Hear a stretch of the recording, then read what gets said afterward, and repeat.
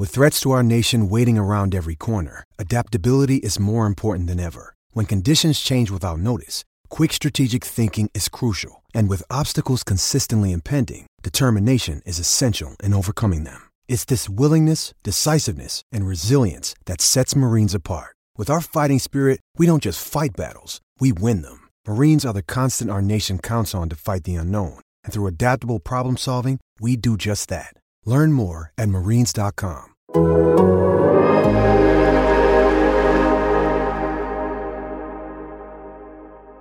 Hello and welcome to the Game Theory Podcast. I'm your host, Sam Vecini. We are presented by The Athletic. Today on the show, Mark Schindler is here, and we have a simple goal for today's show. We want to break down what the F is going on with 5 teams league-wide. We're not totally sure what's happening with these teams. Some positively, like we're going to talk about the Knicks here, mostly because we both wanted to talk about the Knicks and the great run they're on. I feel like I haven't talked enough about that on this show over the course of the last 6 weeks or so. They just feel entirely positive in a lot of ways. And so we're going to talk about like sustainability and everything. We're also going to talk about the Blazers, who I have no idea what to do with right now and are in the midst of, I think they've lost like 8 of 10 or something like that at this point. And they're trying to find answers at this point. And the team in general needs to find answers because they have real team building questions here moving forward, given that Jeremy Grant can hit free agency after this year. So let's jump in there. Mark, how you doing, buddy? I'm good, man. I just bought a new whiteboard, so I'm excited. I always get dogged for this. I am a written notes person, so like if I go to a game or something, I bring a notebook with me because I don't like taking notes on my phone. It just doesn't stick for me the same way. So this is gonna be my 4th whiteboard that's in my room. I've been my entire week. I've been like pulling up whiteboards and looking at them on Amazon. And today was the day. I just broke. I caved. I bought one. I'm excited. So much more room for activities. So it's great. I think I saw that, like, was it you? Did you text me or something that you were looking at like a 94 by 48 inch whiteboard or something? Yeah, it was 96 by 48. It was on sale yesterday. I ended up not buying it. That's like a wall, Mark. Yeah. Well, I ended up not buying it because I was short by about a foot of wall space. So that was sad. I couldn't go vertical with it either. But yeah. So I settled for like a 48 by 32. You're a strange human. I like writing. It's like the visual stimuli. It's nice. So, but yeah. That is so much space. Even on sale, it was like multiple hundreds of dollars. So for the best for my bank account. But I saw it. It hit my vision, and I was like, "This might be the best day of my life." And it ended up not being, but it was close enough. So yeah.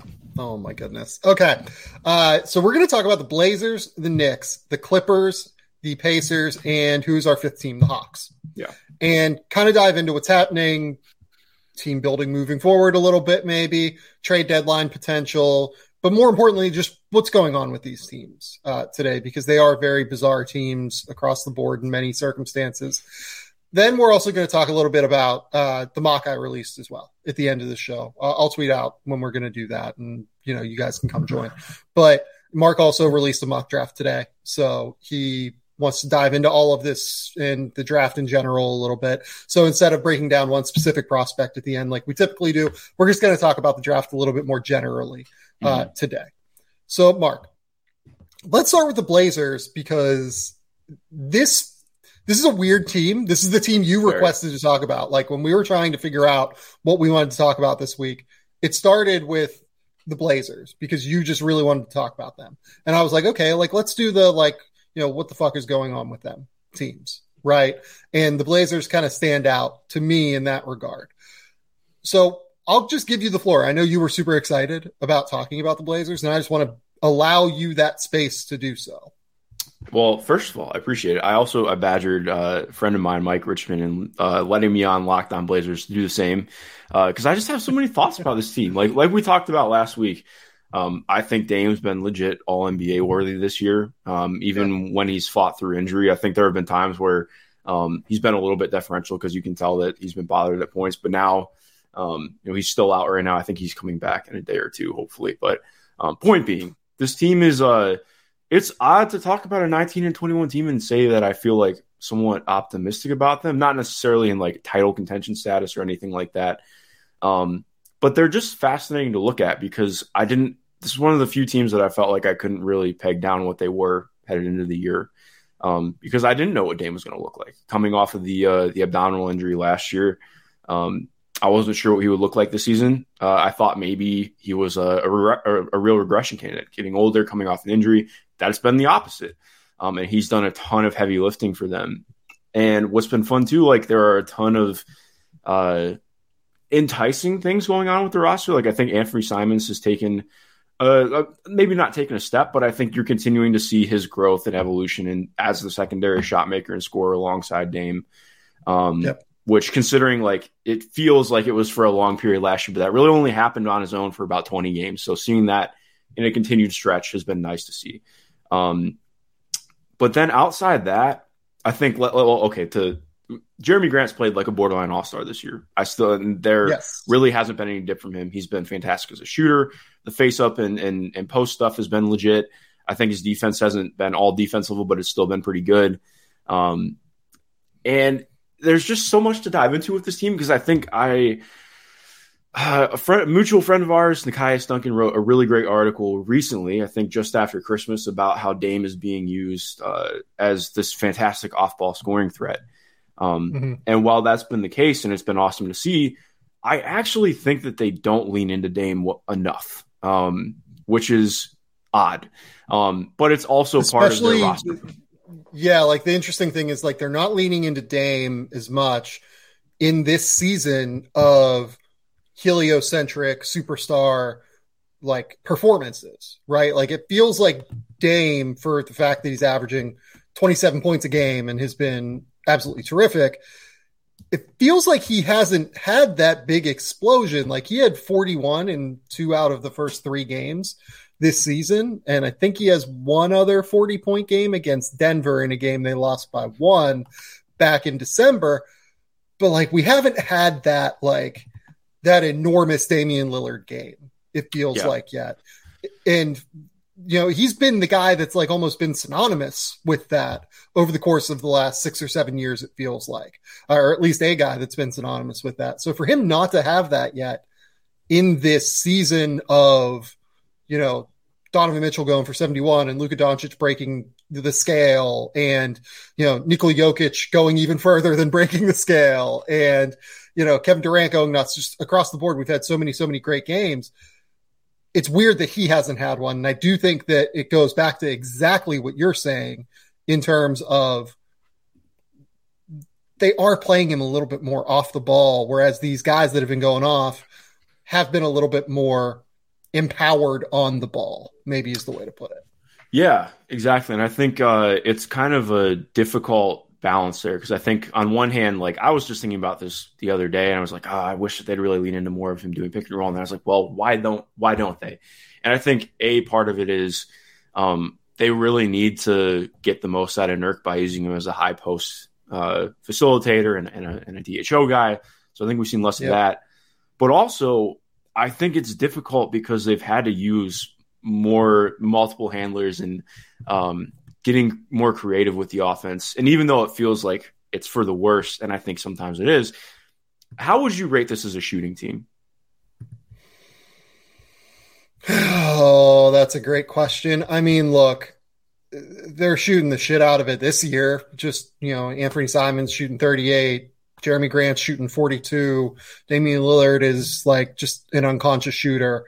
But other than those guys, they don't really have anyone else. Exactly. Like Yusuf Nurkic is like an occasional shooter, I guess, who makes them, but doesn't shoot at enough volume. Josh Hart doesn't really take them. I guess Shaedon Sharpe like kind of takes them sometimes, but it feels like teams are like fairly comfortable to let that happen. Right. Yeah. Like if he's the one shooting, all due respect to Shaedon Sharpe, I think that teams are like, okay, this is probably a win for us on this possession. Right. Yeah. Yeah. It's in a tough spot because like you just mentioned, like, okay, so Ant and Dame are combining for 21 threes a night. That's a lot. They shoot the ball incredibly well. It's entirely like so much of it is pull up shooting and stuff off movement too. Jeremy Grant has been electric as a shooter this season. But then you pull outside that, okay, Josh Hart is taking 2 threes a game, below average. And even like recently, like he's just not even shooting them. He's passing up wide open stuff. He's not getting closed out to. And you go up and down the roster, and all of their wings are just guys who are pretty hesitant shooters or guys who are not going to get closed out to. And part of the issue, too, with Shaedon right now, and not even an issue, like he's a rookie, it's stuff I want to see improve. He really likes to do 1 or 2 dribble side steps or get into a 20-foot pull-up instead of attack. Like I clipped this the other day, but he'll get a wide open look, and his shot prep isn't there yet. He's just more comfortable getting into, going straight up with something. I mean, being able to isolate a little bit. And that's something I talked about earlier this week on Twitter. Like, I think Magic fans are frustrated that Cole Anthony hasn't yet taken a jump as a catch and shoot guy. Cole Anthony's a player that even in the NBA to this point has had the ball in his hands throughout his entire career. And then you go back to North Carolina, you go back to his high school tape particularly, he never had to catch and shoot, right? It's not his natural inclination to just catch and fire and like be ready to catch and fire off the just hop, right? Yeah. It takes more time for these guys that have had that kind of development throughout the course of their careers to learn those catch and shoot footworks, mechanics, even just like the tendencies to break the tendencies. I think when your first instinct is to drive, then what I think people give it credit for. Mm-hmm. Like everyone just thinks, oh, if you can shoot pull-ups, you can probably shoot off the catch. Honestly, I think that's probably true that you can learn it, but I don't think necessarily that it's the quickest thing to develop necessarily. Yeah, no, I would agree with that entirely. And I think it's just going to take time. Like, I think Shaedon's going to be great with that in a couple of years, but right now, like, I think that can be a hindrance to their offense. And that's the biggest, again, not problem / issue, but like just watching the Blazers play, they get a ton of gravity out of what Dame and Anthony are doing off the ball. But the second you remove Jeremy Grant from the equation, or you remove just one of them from the equation, their lineups really crater offensively. And that bears out in watching and also just going through lineup data. It's just think about it. Okay, if you have Jeremy Grant on the bench and you have Dame, Simons, Nurk, Josh Hart, and like even if you have Sharp out there, okay, Sharp is not getting hard closeouts right now for the most part. Josh Hart's being completely sagged off. Nurk, most of the time, guys aren't even coming up to meet him at the level. It just depends where it's at with that. That's the guy we need to talk about, I think. Well, yeah, at some point. We're going to talk about him in a sec. But like, point being, like, okay, teams have been comfortable and have routinely just been loading up with guys having 1 foot in the paint on the entire weak side because of what the off-ball spacing situation can be for them.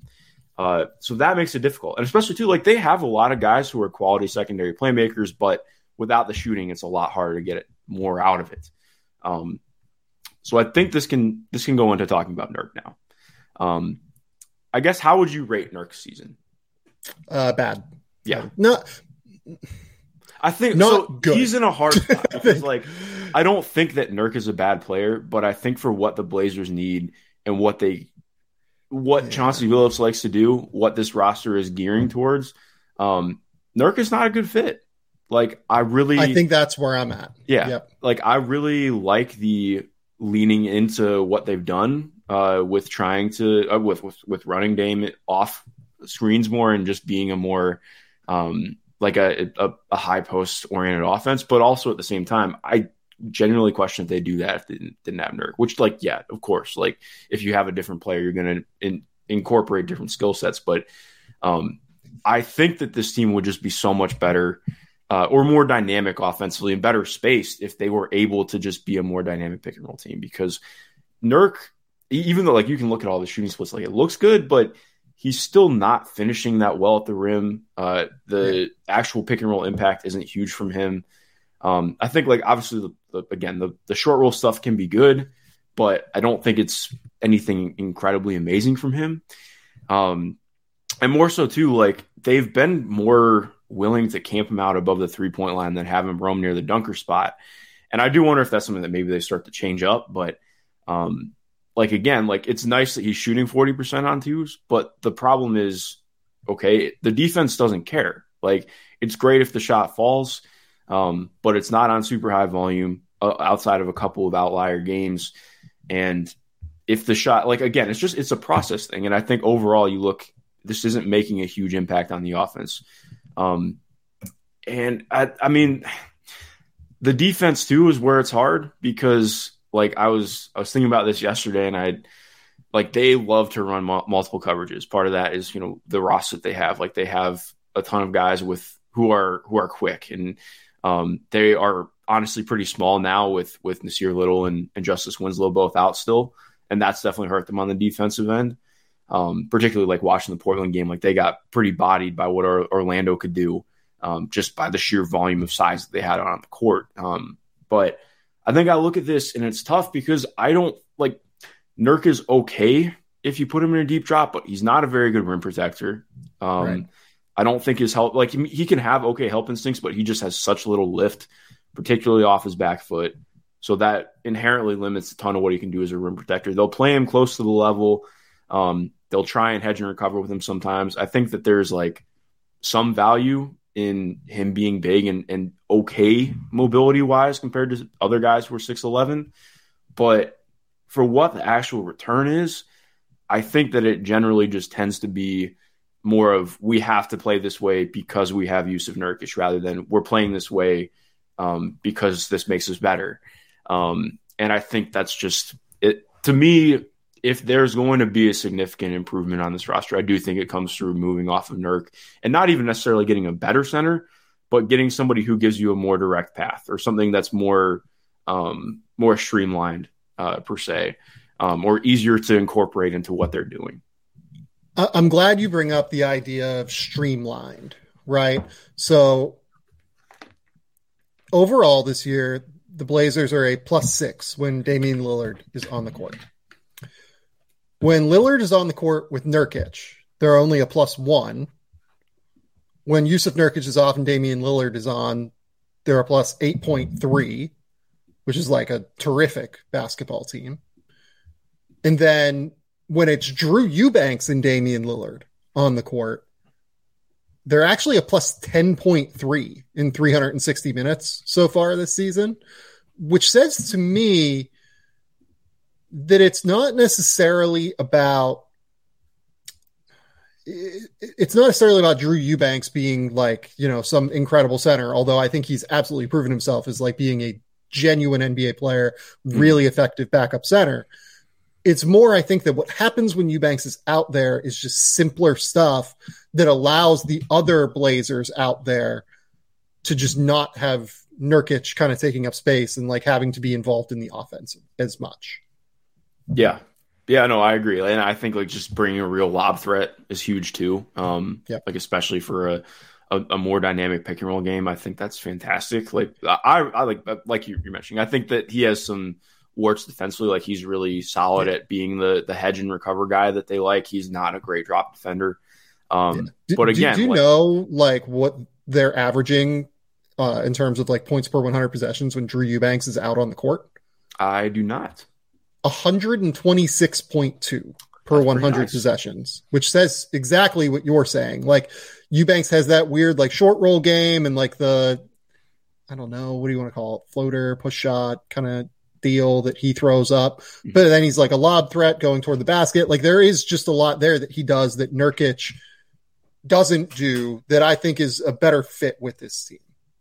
Yeah, exactly. And I think it's not even that we're saying that he needs to like, move Nurk so that Drew Eubanks can start. It's more like get somebody who's a similar idea so you can make what you're doing a little bit more like that, more replicable, more just more continuity through what you're doing.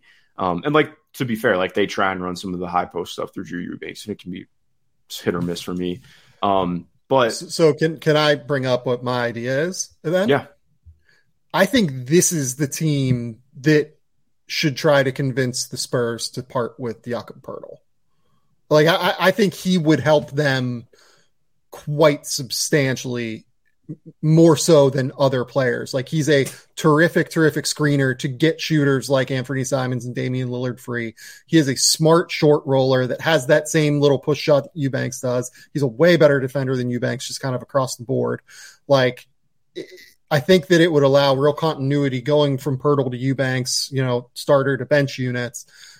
And on top of that, he does provide just more of a threat as a roller at the end of the day, going all the way toward the rim. And it's just simpler. He's not going to have the ball in his hands as much. It's going to allow Dame, Simons, Jeremy Grant to rock a little bit more. Yeah, I could be open to that. I think alongside that too, the other thing is just adding more shooting alongside what they have, injecting that into the rotation with and it doesn't even have to be good shooting. I think literally if you have guys who can spot up and lift, I think that's really all that they need to add in their off-ball players right now, because they can just be that lacking in that sometimes. But I agree. I still am curious to see how willing the Spurs would be to part from Pirtle. But what's so tough with this Portland team, and why I want to talk about them, because part of the reason I didn't have expectations, like we mentioned, I didn't expect Dame to be this good when you have a guy who is playing this well. And yes, they're 19 and 21, but they're also 3.5, 4 games out of being a lock for the playoffs. The West has been a shit show down from the 5 seed to the 12 seed right now. And that's not that teams are bad. It's just they're kind of going through it right now. And I think what's interesting with them, and this is not to be completely derived with pessimism, but the team is shooting. I think Dame and Anthony are both shooting 30% from 3 since Christmas. That's going to change. The overall shooting of the team is going to just swing back because that's how it works. It's not always going to be them shooting the worst that anybody has in the history of the league. It's going to change. I'm not saying they're going to shoot 45% from deep next, but the offense will revert a little bit. So I think I am pretty comfortable saying this is an above 500 basketball team at the end of the day. And when you have a guy like Dame who is playing as well as he is, we always have the conversation about Dame. I feel like this is the latest we've ever gone into a year without a Chris Haynes article dropping about Dame's status in Portland. And I just am curious to see what they do and how they approach that, because it felt like this was more of a rebuild in the offseason. And now I think, again, not that it's the same as the Pacers. It's definitely different, but in terms of there are a couple directions this can go, and I think the trade deadline is going to be really important for them figuring that out. Yeah, I agree. I'm trying to come up with constructions to get the Blazers, Jakob Poeltl, and then maybe they take on the Doug McDermott contract or something to try and reduce. Especially what they're trying to run. I would like Doug there. Doug's good. I would too. I completely agree with you. It's hard for me to find the numbers that totally work, but I think that there's probably an avenue to do so. It would have to be Justice Winslow, Keon Johnson, Yusuf Nurkic for Poeltl and McDermott, and then obviously a first round pick or something like that. You have to, it might even cost more than that, to be honest, to get Poeltl out of San Antonio. But if it's more than that, the Blazers should be out at that point. So it's complicated, but I do think that they are very incentivized to try and get a center like Jakob Poeltl at the very least that could be a roller, have some dexterity with the ball, everything like that. We'll see where that goes. Yeah. And it's tough too because they just paid Nurkic in the offseason. I think it was 4 for 72. Which that's not saying that they can't move on from him, but that does make it a little bit different. So I'm interested to see what they do. Yeah. And frankly, I'm curious to see how negative that contract is league wide. That actually could be a fairly negatively valued asset league wide. To where teams don't want to take that money on. So, okay. Let's take a quick commercial break and we will be back with more.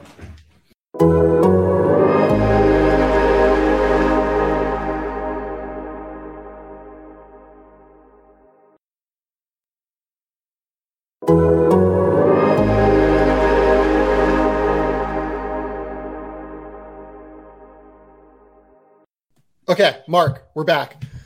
Which of these teams do you want to go to next? I'll just ask you. It's a good question, because I think we can more rapid fire some of these ones. Do you want to talk about Indiana really quick? Yeah, let's do the Pacers because they're actually a bit in the news right now, it would seem. Yeah, Shams Charania just tweeted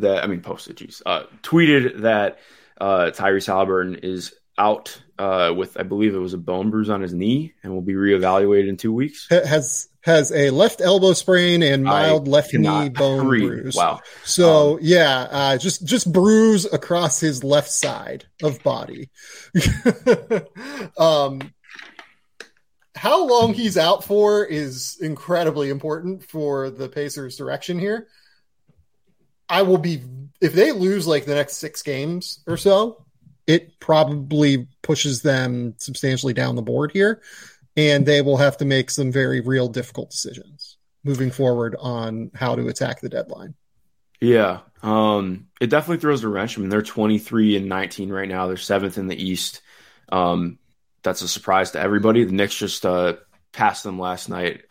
They're same record, but because I think they're 2-1 in the head-to-head, that pushes them ahead. So yeah, they continue to be really interesting to me, and it feels like nothing has directly come out, but just based on like every murmuring that is mentioned about the Pacers, it just leads me to believe that they are a lot more aligned with the idea of going to the playoffs this year than they were before the season. And I think I've teetered on that, on like how to feel about it. I think I've gotten a lot more warmed up to it in their more recent stretch. Like everything since Christmas has been like really good. I think that you could poke some holes in their resume before then, but now I think you can just comfortably say this is a good basketball team. I mean, you probably could have said it earlier. It just took me a little bit longer to get there. But exactly like you mentioned, I mean, Tyrese has been their best player this year. Hands down. He's been incredibly important for what they do, especially on offense. I don't know what that's going to look like with them trying to do a lot of stuff that they do without him. But also, I mean, Andrew Nembhard has been awesome this year and really impressed as a rookie. So I'm excited to see what he does, getting a lot more handling opportunities. But exactly like you're mentioning, I think if they go on a skid over these next 2 weeks, especially leading up to the trade deadline, it does bring up a little bit more because Miami's right on their heels for the 8th seed. And then when you start talking about this team being a play-in team instead of like, when they were the 5th seed and looking more like, okay, this is when you're talking about a team being a lock for the playoffs compared to you have to fight your way in. I think that there is a little bit of a difference with that. I mean, I'm trying to pull up their upcoming schedule now, but yeah, where are you at with this team? Yeah, so their upcoming schedule is on Friday, they have Atlanta. They have Memphis on Saturday. Then they go on a 4-game road trip: Milwaukee, Oklahoma City, Denver, Phoenix. Depending on if Devin Booker will be back by January 21st. I don't think that he will be. Will he? Doesn't seem like that'll be the case. There are a couple winnable games there with Phoenix and Oklahoma City, although Oklahoma City is frisky and, pretty good at home. Memphis is obviously quite good, and Atlanta is weird, and we're going to talk about Atlanta here momentarily. Then on January 24th, they play Chicago, and then January 25th, they play Orlando on the second night of a back-to-back out on the road. And then they travel back home to play Milwaukee for a 3rd game in 4 nights. And that takes you through 2 weeks, basically, when Halliburton is going to be reevaluated. Now, reevaluated does not mean that he'll be back in 2 weeks, which is really critical here, because the schedule then becomes at Memphis, home against the Lakers, home against the Kings, home against the Cavs, at Miami, home against the Phoenix that probably will have Devin Booker by that point, on the road against Washington, home against Utah, home against Chicago. That takes us a month out. So the schedule it's not terrible. It's not ideal, though. I would say it's certainly going to be one of might be somewhere between the 10th and 15th hardest schedule during that time. It's not an easy run. It's not a bear of a run necessarily, but how they perform leading up to the trade deadline is going to really make some decisions for them. And that is why they are now purely a what the fuck do we do here team. Before, I honestly think it was wait, how is this team good? Basically, before, what are they doing that makes them good? And it was just unselfishness, offense, running really crisp offense, getting great ball movement, figuring out answers defensively by the time Miles Turner came back.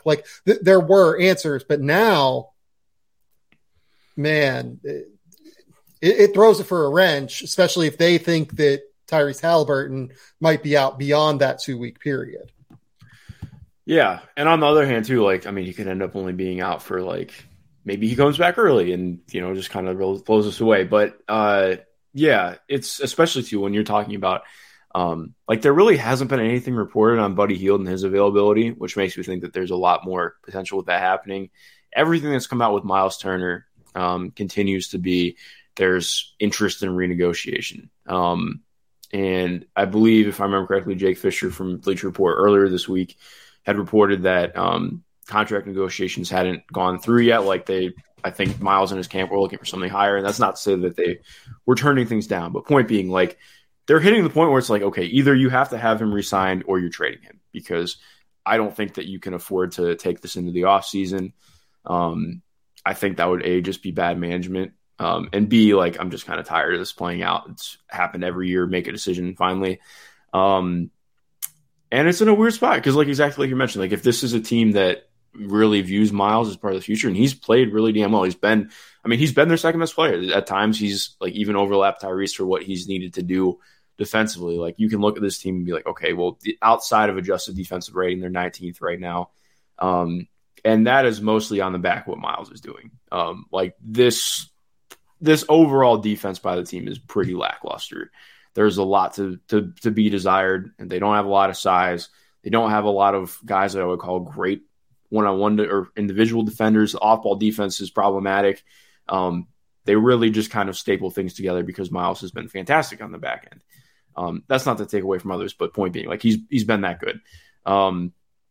So I think it's hitting a really interesting zone of what happens here. And I think what is important for people who maybe haven't watched Indiana as much to realize is, like, if you trade Miles, like, that's a full tank move. Like, that's not this just thing falls apart very quickly if they trade Miles. Where the drop off from Miles to Jalen Smith starting at the 5 or Isaiah Jackson starting at the 5 is immense. Like, that's neither of them are even close to that level defensively. Neither of them are bringing quite the same thing where he's at offensively. There would be a pretty steep fall off. So I think that would be a pretty big indicator of where they're at and feeling. Like, even if you go right now, I think they would only be their draft pick would be 20th right now, which is it's the kind of thing where, again, like, I think that they do need to think about it, because this year, when we're talking about what they can be in the future, like, all indications have been from them that they want to be. Like, they don't just want to be an easy out, a quote unquote tough out team. They really want to be a contender in the next 2 to 3 years, really build towards that. And I think if they want to get there, they do have to prioritize their own draft pick. And part of that can come through, like, they have the Cavs pick and Boston pick. I don't anticipate either of those falling through this season because the Cavs are pretty locked into what they're doing unless a massive injury hits. But point being, like, I think those are hitting. They have the ability to be really flexible and try and move up in the draft if they want to be aggressive here. And I think that's something they should look at. And maybe there's stuff that pops up at the deadline that makes them more open to move. Point being, I think this team needs to be focused on making home runs. Like, they are not here to hit a single or a double at the trade deadline. They're not here to hit a single or double with the draft. Like, they really need to be locked in and focused on doing what is going. Well, I'm not trying to, like, overemphasize this, but I do think, like, I think you're right to overemphasize it. This has been the singles and doubles team for a decade now, outside of Paul George being there, right? Like, I guess you could say, like, Victor Oladipo was not a single or a double, but they had to move Paul George. Like, it's, it's complicated, I think, by a number of different factors here. So if I'm them, they're 5 games right now out of the number 6 spot in the draft, basically. If Tyrese Halliburton's going to be out 3 or 4 weeks as opposed to 2 weeks, and this is something I'm sure that they have more of a feel for internally than what the public information is going to be, given that they're reevaluating him in 2 weeks as opposed to, him just being out 2 weeks. They need to make, like, some pretty real decisions here about the future of the franchise. And maybe that is renegotiating and extending Miles Turner and giving him, like, a $20 million balloon payment or something this year, and then negotiating a contract extension that gets a little bit more team friendly moving forward. I talked about the mechanics about like on a Miles Turner extension last episode with Danny LaRue when we broke down the trade deadline kind of lay of the land. Turner is one of the best assets that any team at the deadline can acquire, though. And if they find that they offer Miles Turner like a large amount of money and he is still not willing to take it, they need to be willing to make a move here. Because as good as Miles Turner is, you can't lose him for nothing, I don't think. I would rather keep him if I was the Pacers, but you can't lose him for nothing and run that risk moving forward.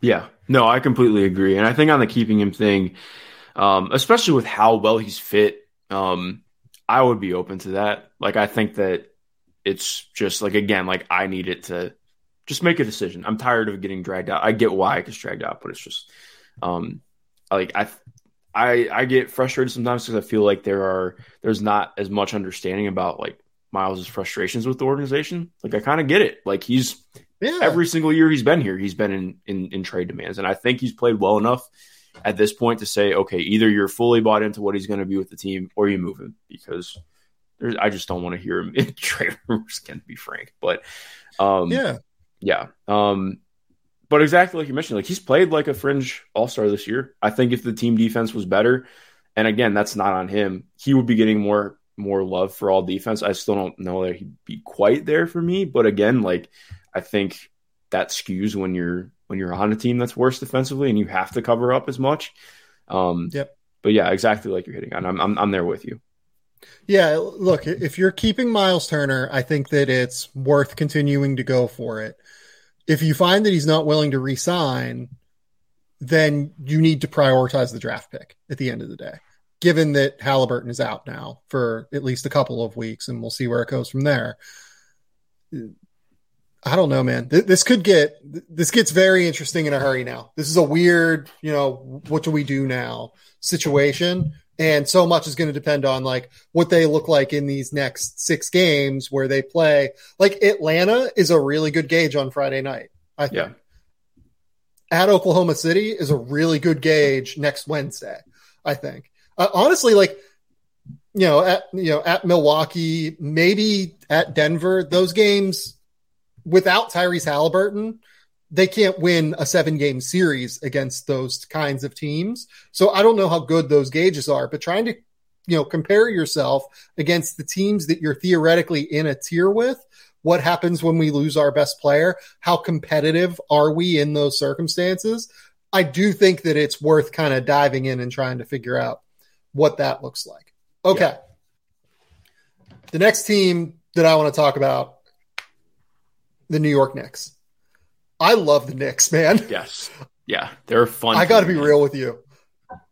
Is this the most fun team, purely fun, outside of like the Derrick Rose, Joakim Noah prime Chicago Bulls team that was like a 1 seed basically?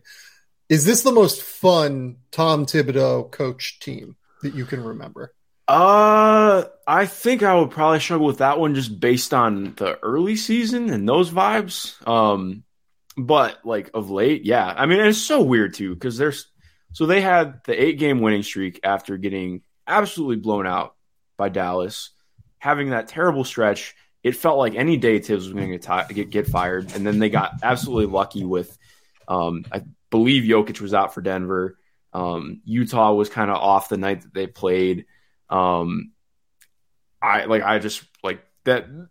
And then it just ends up they have the turnaround. Quentin Grimes comes back, or I should say, gets reinserted to the starting lineup, playing more minutes. He cuts down the rotation. They go on that 8-game winning streak. Then they follow that up with a 5-game losing streak with some absolutely baffling losses in there. Part of it was just late game stuff that really bit them. They struggled a little bit with how many minutes they were playing because they had 1 or 2 guys out of the rotation. So they had to bump minutes more, but also Tibbs doesn't bump minutes more. He just plays guys 40 minutes. So like that Dallas game, they had a significant lead and then they end up losing in the fourth quarter because guys are, losing in overtime because they're totally gassed. Also, let's be clear that was the Doncic 60-20. Oh yeah. Yeah. Like Luka was amazing. Point being, like Luka's amazing, but that was, that's still a game where I look at him like, okay, part of that's difficult, but I mean, Jalen Brunson has been awesome. That they lost to Milwaukee. Let's start with him. But what he did against Milwaukee was sensational. I mean, he's up now. He was shooting poorly to start the year. He's up to 39% from deep now on 4.5 attempts per game, averaging 22 points, 6 assists. The defense is still, I mean, that's going to be a problem for him. He has not been a good defender really for any stretch this year, but what he's brought to them as a live dribble creator who can get into the paint at will has been massive. And you see their offense really take a hit when he's off the court. I mean, he's been so important for what they're doing. And if they continue on this trend, I think that I wouldn't be shocked if he makes the All-Star team, especially like considering fan votes where he would end up over Julius right now. Not that the fans vote should matter as much, but and I mean, that's time. And it's, by the way, it's opening up now with Halliburton being out.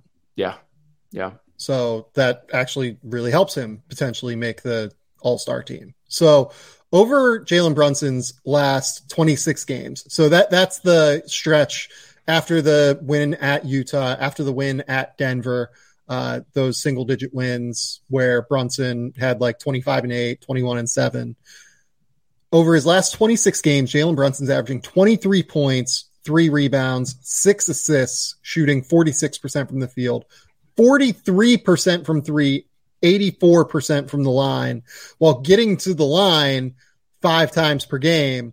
That's been the big adjustment, I think, with Brunson having the ball in his hands more. He's getting to the foul line way, way more and getting easy buckets. I think that's actually like that has upped his points per game number probably by 2.5 points alone this year, just getting to the line more and being able to attack more capably in that way.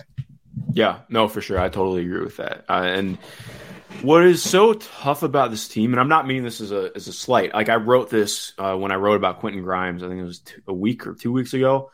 Because again, like it feels weird talking about a guy who's averaging 11, 3, and 2 as like this game-changing player, but he has been for them. Like he is one of the few guards who I think is always going to have his name, as long as like injuries and stuff don't happen, always going to have his name in the mix for all defense. Like his defense is that good, off ball, on the ball. He is such a good screen navigator. He mirrors guys about as well as you can. Really good reactivity, hand speed, everything. Like he has the full package. So that changes their defense automatically because Mitch Robb has been like really good as a rim protector for them. And when their rotations are on point, they can cover things up, but they had a lot of struggles getting stops at the point of attack without Quentin. That's changed up. The defense has been fantastic over the last month. Well, and let me piggyback off of that. Having Grimes around to take on those tough defensive assignments has been able to shift RJ Barrett away from that, which has been super, super valuable because RJ was not having a great season, having to guard the best players on the opposing teams. Yeah. He's been much better guarding the second best perimeter player on opposing teams. It actually gives him a little bit more energy, I feel like, offensively as well, to be able to not have that assignment defensively and not have to expend that energy defensively. The other guy that I think has actually taken a bit of a leap defensively this year is Immanuel Quickley. Yeah, he's been amazing. Like he's been other than Grimes, he's been their best perimeter defender this year. And that's not a knock. Like he's been really good. Which is a bit surprising, I think. He has great length, but like coming in, he was never all that quick necessarily. He was never a guy who I thought like was super high level on that end. At Kentucky, more than anything, he guarded up the lineup because he had that length. I thought when he guarded guards, he was not awesome necessarily defensively. But over the course of the last couple of years, particularly now over the course of this season, he's gotten so much better at guarding at the point of attack. He is really, really good defensively now. And that's why, look, I understand the fact that there's a real question about whether or not you want to pay Immanuel Quickley or whether or not you want to continue to open the cap sheet moving forward, right? Given that you're in a big market, given that you're the New York Knicks and you're playing this incredibly fun brand of basketball right now, that should be an attractive place to play for free agents. So I do understand why they would be tentative and why they would consider potential trade avenues for Immanuel Quickley. I think he'd be a big loss for them. Yeah, Like I really think he'd be an enormous loss for them. Yeah, he hasn't. I mean, he had that starting stretch about a week ago. He returned to the bench last night, but he's been one of their 4 best players this entire year, without a question. Like, even with some of the offensive issues, like what he brings to them as a facilitator and what he's done defensively has been pretty irreplaceable. But I think, like exactly like you're mentioning, it's tough because, and this is, I'm not reporting anything. My assumption is that the trade rumor stuff came from his camp. Like, I am pretty sure he's unhappy in not getting the opportunities to really be a full-time starter. I think that he's at the point where, like, I legitimately would say that he's close to having earned that. Like, you know, do not aggregate this. Yeah. Mark is not reporting this. As I said, I'm not reporting. Like, but I mean, I feel like that's pretty easy to decipher. Like, he's a good player. It's just there isn't going to be upward mobility right now with Brunson and Grimes. Like, that's pretty set in stone. You can't get up over that. So I am interested to see what happens with that, because we keep seeing, like, even again, like I mentioned, we're still seeing trade rumors come out about Quickley and other teams calling on him. So I'm interested to see what happens. But like you mentioned, he's been so important. And what's tough for me with the Knicks, again, I got away from this earlier. Can we finish up on Quickley real quick? Yeah, for sure. Move to the Knicks generally. You mentioned that little stretch where he's been starting here and there, right? So over the course of Quickley's last 12 games, he's played 35 minutes a night. He's averaged 18 points, 4 rebounds, 4 assists, only 1 turnover per game in that time. He's turned the ball over 13 times in those 12 games, which is bonkers for a guy who has the ball in his hands as much as he's been having the ball in his hands. Shooting 46% from the field, 37% from 3, 85% from the line, while playing really good defense. Like, you can understand why Dallas keeps coming up as an idea for Immanuel Quickley. It's hard to imagine someone be a better, replacement for Jalen Brunson than that right there in terms of what he's bringing to the table. If they want to move him, I understand the concept behind why you would want to move him. They need to be prepared for a big drop off if they do. I've long been a little bit lower on Immanuel Quickley than most people have been. Yeah, I think you and I have definitely been. We've been in odds on him before. But we need to just acknowledge he's been really great this year. He's like, I thought he was even a little bit overrated as a rookie. Like, I think he's actually pretty underrated now with what he's doing. Well, exactly. I mean, kind of like you're mentioning, when I hear him to Dallas, I'm like, for what? Like, what am I trading him to Dallas for? Like, you're sending me back I mean, even like, I love Dorian Finney-Smith, but I don't think that I make that move. Like, does that move the needle really? Like, is that change? And even for Dallas too, like, Dorian hasn't hit the same this year, but they kind of need him for what they do. So that's just, the random throw out. But it'd have to be like the Knicks really like Josh Green and something. Well, like Josh Green and a pick or something like that. So that's exactly what I want to get into, because like you're mentioning, part of what makes Immanuel so good for this team, and same thing with Quentin, they move without the ball. Like, they really they can flow without being part of a play. I think that's why Grimes is so important, because he's a movement shooter, but he's a movement shooter who doesn't necessarily need movement sets run for him. Because Tom Thibodeau does not run movement shooting sets. He does not run looks to open up 3-pointers. It's all off drive and kick. It's all off draw two. That's something that he has not changed. He's not going to change. I think we can pretty concretely say that now. The man is like 70 years old. It's not going to change. So that's where I worry about adding guys who are who need to have things run for them specifically, that maybe don't necessarily fit in with this. Like, I think that they really need players who can play with some randomness, who can be able to play within a broken play. So that's why I always have some hesitancy with, like, okay, if you bring in a guy like Cam Reddish, that's not his game. Like, that's not what he can do. And I think, like, obviously there's a disconnect between what Cam really can do and what fans think he can do. But just in fairness, like, that set him up to be rough. Like, so exactly, like, I think it just adds in like another mode of, like, you need to be really concerted about what you're getting out of this and what they want to do. Because this has the making of a good team. But I think that there are still things that they need to figure out. Like I think making a move at the backup center position would be good for them. More, maybe even that's just moving Isaiah Hartenstein so they can play Jericho Sims more. And that's part of it is frustrating to me because I think like Tom's scheme has really limited what Isaiah Hartenstein does. Like they don't play to his strengths at all. So to be fair, he has not had a good season, but like, I mean, I don't know what you expect. I think that's what's frustrating about the team at times. Like, and I don't mean to be unhappy about a 23-19 team. I think it's more so I just look at this team and like, they could be a little bit more. And I do that just wears on me a little bit, but I'm ecstatic about this 23-19 team. Oh, so you can even out my. You know what we didn't even say? RJ Barrett has been fantastic of late when he's been healthy. Yeah, he got that little cut on his finger or whatever. But since. Oh man, it feels like again, like right around that time, maybe a little bit after that Utah-Denver game. Like it feels like he's been great too. Yeah, I'm trying to pull up the stats right now because from the Dallas game. Them. Oh yeah, it's from November 21st over his last 19 games. He's averaged 22, 6, and 3, 45% from the field, 40% from 3. That's phenomenal. That's like really, really good production at the end of the day. The other guy we haven't even mentioned this guy's name yet is Julius Randle.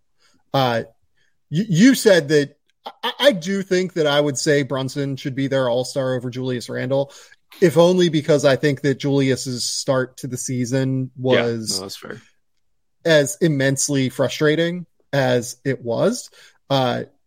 Julius Randle is also averaging 27, 12, and 4 over his last 22 games. Yeah. Julius Randle has been incredible. He's been amazing. I mean, his shot number got dragged down by what happened in the Milwaukee game, which I think got clowned way too much. I would have probably told him to not shoot 9 threes if you're missing all of them, but I appreciate that over taking 9 step back 18-footers. Like there's been a legitimate change in process. I think there are still the frustrating things that happen with him, but the touch has come back to a certain degree from where it was last year. He's making the right plays when things happen. It's not the same snappy stuff that you would like, but it's so much better than it was last year. And it is legitimately impactful stuff. Like he is good. Yeah. He's been fantastic getting to the line, drawing fouls, being aggressive, in the paint. And for what this team does, he's been essential to it. So I can't complain about him. Yeah. The defense I can't complain about, but the offense has been good. Look, you mentioned Mitchell Robinson's rim protection and defense. Like this team is miraculously 10th in defense right now, like on the back of Quentin Grimes and Mitchell Robinson, and to an extent Emmanuel Quickley. Like he's been really good defensively. Deuce McBride comes in and annoys the shit out of people for like 15 minutes a night. But like, man, what Mitchell Robinson has done defensively this year in order just to like keep this thing together has been absolutely phenomenal. Yeah, he's been really impressive. It's been cool because I remember last year I was just so bummed when he did the dirty bulk and like absolutely shot his mobility. This year, I think he shed some of that weight, but also he's just comfortable in his body again. You can really tell like it took him some time to get accustomed to the weight gain. And it's paid dividends because he's stronger now. Like he's much better holding up in the post than he used to be. Like in that Milwaukee game, he was much better playing against Brook Lopez than he has been in the past. He's much better playing against stout post players than he has been in the past. We haven't really seen any offensive growth, but I don't really care. Obviously it would be nice, but like we kind of knew the thing with Mitch when he was coming out of Western Kentucky, or can we even say coming out of Western Kentucky? Coming out of high school. Yeah, exactly. Yeah.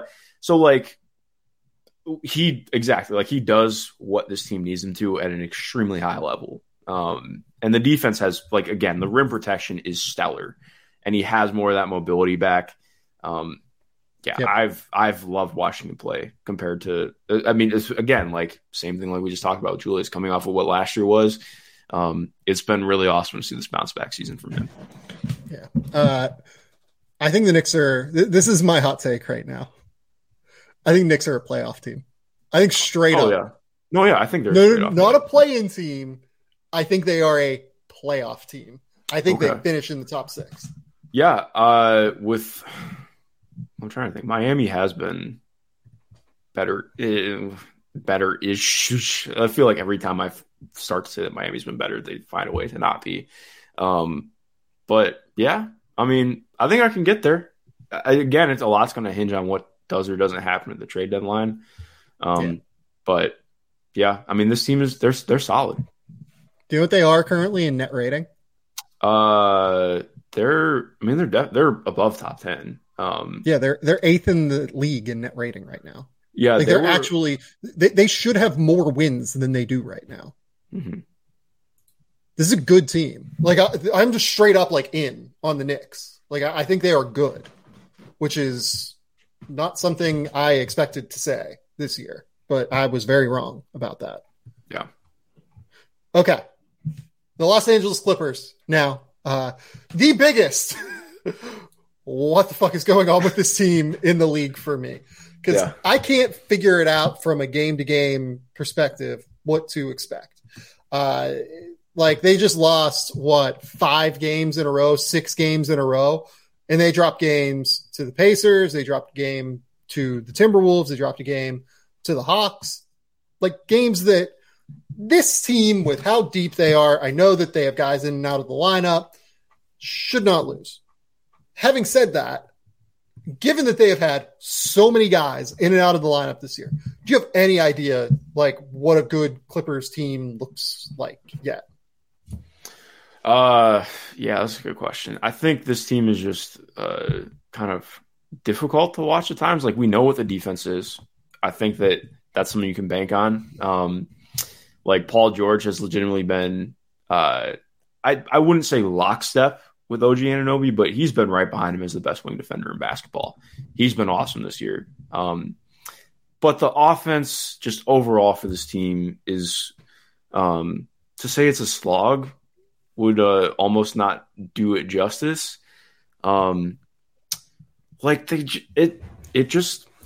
It's so frustrating because they go through stretches of it looking really good. They go through stretches of like, oh, hey, like, look, we just drove and kick and the ball moved around 4 times to the open shooter. Awesome. But so often it's just like, okay, we're going to kick the ball and then somebody's going to hold it for 2 seconds and then the advantage is going to die. And like that's so routinely their offense. And I think what's hard too is like they have a lot of guys who are versatile defenders, but they're not versatile offensively. Like Robert Covington just is like this has not been a good Robert Covington season. Like I think he's had some stretches of late that have been better. There's a lot of guys who again like bring versatility, but I think their limitations can really stand out in the way that this team is designed and how they generally play. That makes it difficult to get the most out of everyone. Like this is a team that very much to me needs to parse down their rotation in some meaningful way. Like they're playing 10, 11 guys every night. And this, again, it's not that players are bad, but like that, I mean, I can hear Nekias Tunkin's voice in my head saying they need more rim pressure. And it's true. Like they need more ways to impact the rim. I think getting a true backup center outside of Ivica Zubac would help in some ways. Cause like part of the reason why is like, if they don't have any kind of roll gravity alongside their pick and roll game on the bench, like it just doesn't really do anything other than tough shot making. But where are you at? Like, that's not even it for me. Like they just don't have guards really. It feels like the pressure of the rim either. Like at least in a way that's threatening. Like teams don't really care if Reggie Jackson's taking possessions over Paul George when he's out there, or Kawhi Leonard when he's out there. Teams are happy. Teams are happy if he's taking possessions over Norman Powell. You know what I mean? Like in Norman Powell, it feels like is living a lot in the mid range, and Luke Kennard is obviously not pressuring the rim at all. Like it's hard. It's just really, really hard. And on top of it, they don't really get ball movement either. That's actually the thing that frustrates me most about them. They just don't get ball movement. And it feels like everything is always so stagnant. And this has been the thing with them for the last couple of years. Like Kawhi Leonard, Paul George, even when they were healthy, like it felt like this team was a bit stagnant. Now, that's all the negative stuff. The positive is that, holy shit, Kawhi Leonard is back and his on-offs are absolutely bonkers. This team, when Kawhi Leonard is on the court, is a plus 7.8 with a 115 offensive rating and a 107 defensive rating. Like, in his last 11 games, he's averaging 23 points, 7 rebounds, 4 assists, and 1.5 steals on 52, 39, 82 shooting splits. Like, the game he played against Dallas earlier this week, Luka had like 43, 11, and 7 or something crazy. Kawhi completely dominated that game. Like, he got to whatever spot he wanted. He got to whatever place in the mid-range, and he just like absolutely old man gamed them. It felt like, where he was just backing them down, or he was catching and shooting from 3, or he's going to drive, stop, use that deceleration step, pull up. And because he's so strong, just nobody can move him. Nobody can do anything about it. Like, he is so good, and he is getting back to the level that he was at. The problem with all of this is he's played 19 games. And I have no idea if he's going to play all of these games in the playoffs. Like, him and Paul George this year, when they're both on the court together, they're plus 8.6. They've only played 200 minutes together this year. Like, what do you do with that? Like, can you count on that? That's why they're the biggest question mark. I actually get why people think they're a legit contender, because, again, the Paul George minutes say that they're a legit contender when he's out there with Kawhi Leonard. But at the same token, how much can you rely on that? They played 200 minutes together this year. That's it. Yeah, it makes it difficult to analyze for sure. Because exactly like you mentioned, like, Kawhi is awesome, but – and this is, again, it's not a knock at Kanai, but it's just Kawhi. But it's just talking about their actual offensive process. Like, 14.5% of his shots come at the rim. Like, yeah, it's not that he can't create. Like, obviously he creates for others. Like, the mid-post doubles that he draws are huge. But again, it's just overall they have to rely so much on the tough shot. I mean, it's the same story that's been the last couple of years, but it just feels even more so punctuated this year. It's been tough because I think there have been moments where the John Wall signing has worked. For the most part, I'm not there. I don't think that he's been particularly good defensively. He brings a ton as a playmaker, don't get me wrong, but it's just, if they're not out and playing in transition with him, what are you getting? And they play slow pace. Like, they don't play very fast paced basketball. Like, they like to kind of grind things down. So it's like, I exactly like you're mentioning, like, I think the answer is getting a guard. Like, this is a team for me. I'd love to see get Emmanuel Quickley. Like, here's the answer that they've tried the last couple of games. They've played Terrence Mann at point.